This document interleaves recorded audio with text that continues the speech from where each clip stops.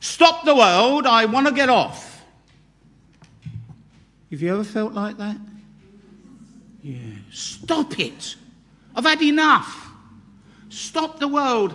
I want to get off at the next stop, you know?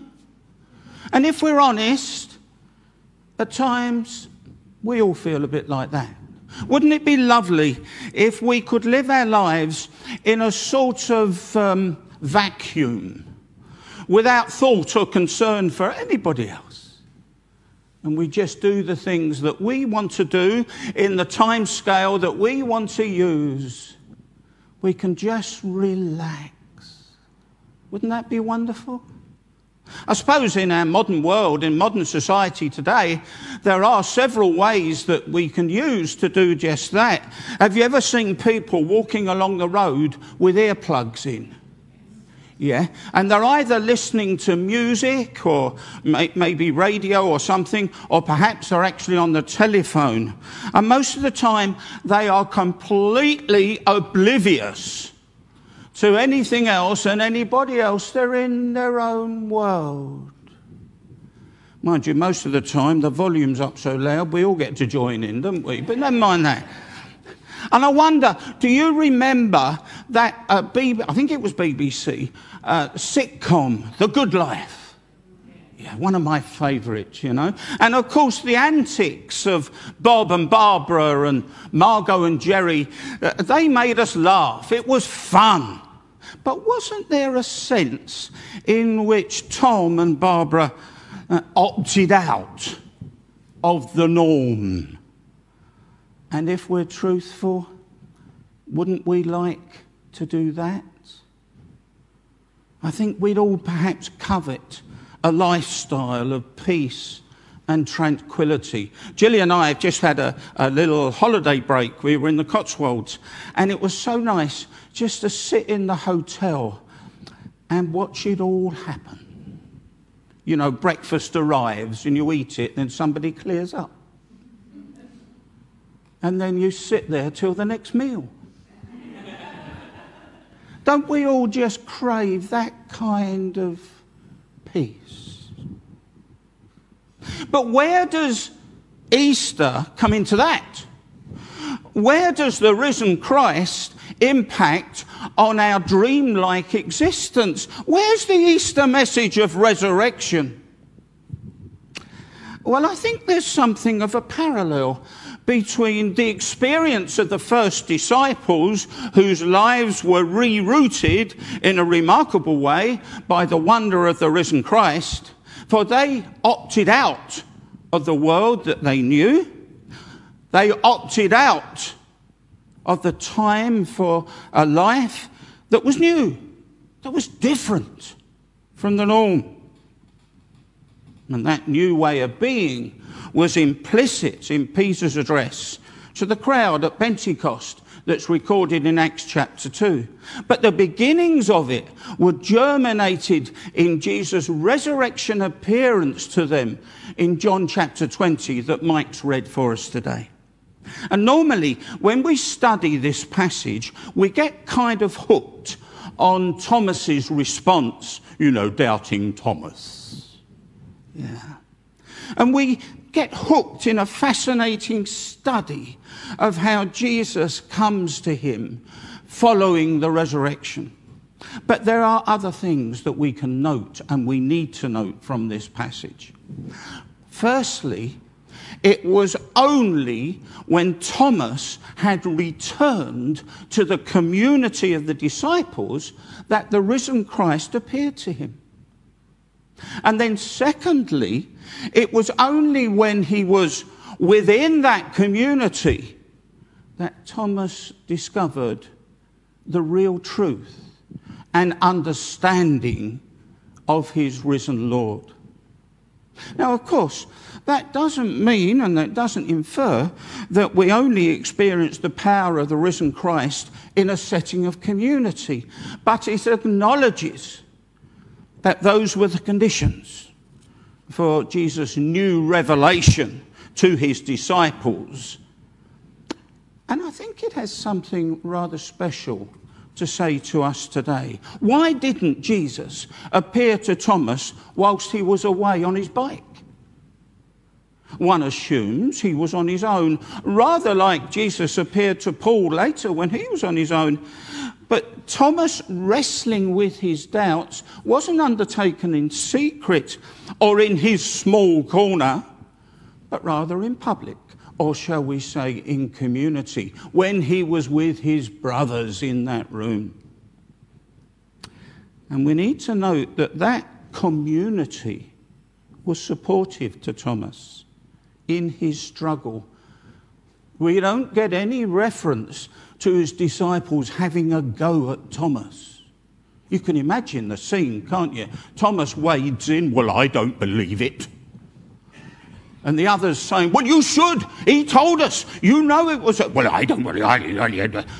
There's none of that.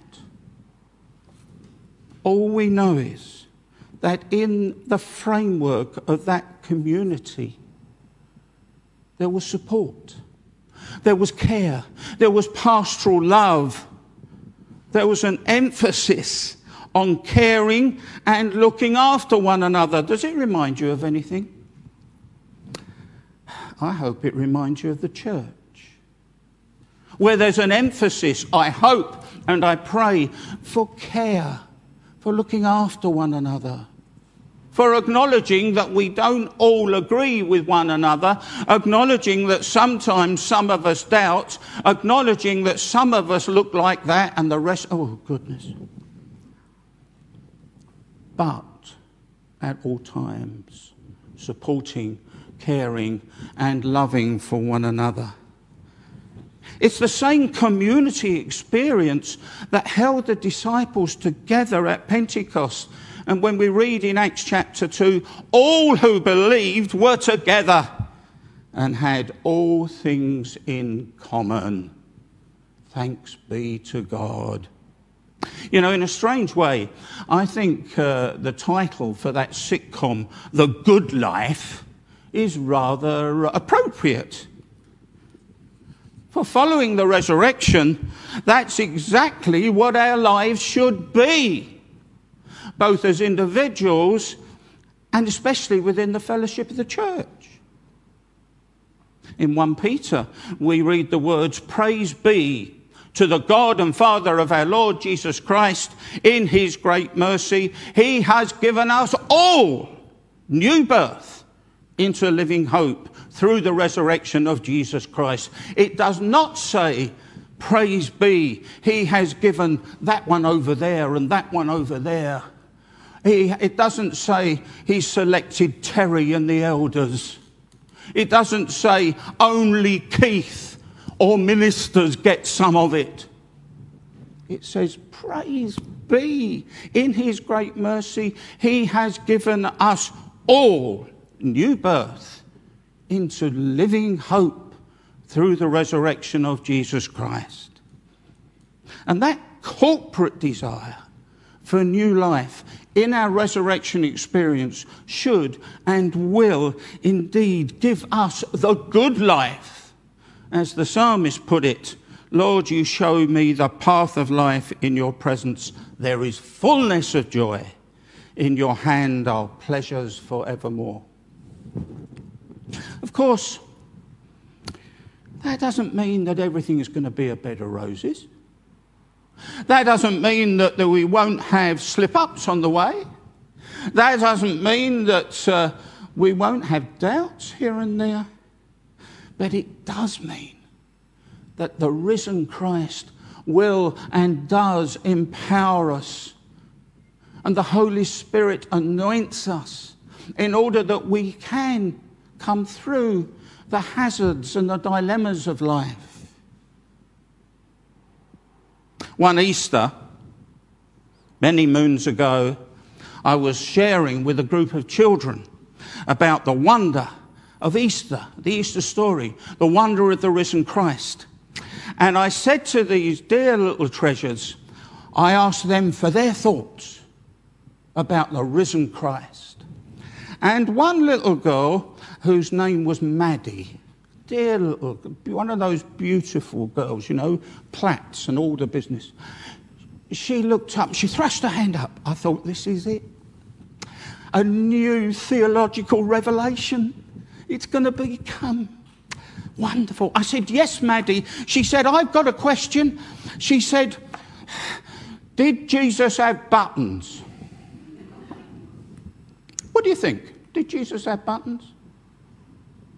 I checked up, by the way, and Romans certainly had what you might call buttons. They took little flat stones and they covered them in material and they tied them onto their tunics. We might call them toggles or something like that. So maybe Jesus did have something like that, we don't know. But that conversation with Maddie and those children did turn into a theological debate. And we realise that in so many ways what we wear and what adorns our clothing gives people different impressions and says something different about the kind of people that we are. You know, when you're dressed up in your best clothes to come to church, people think you're rather posh. Just have a look round. Perhaps not. Okay. You know, if you've got your PJs on at 11 o'clock, people think you're a bit idle, you know. If you're wearing rags, people think you're down on your luck. But it's not the way we dress that changes people's opinion. It's our thoughts, our feelings, our beliefs, our actions. It's the way that we lead our lives, the things that we do, the things that we say, the people that we are.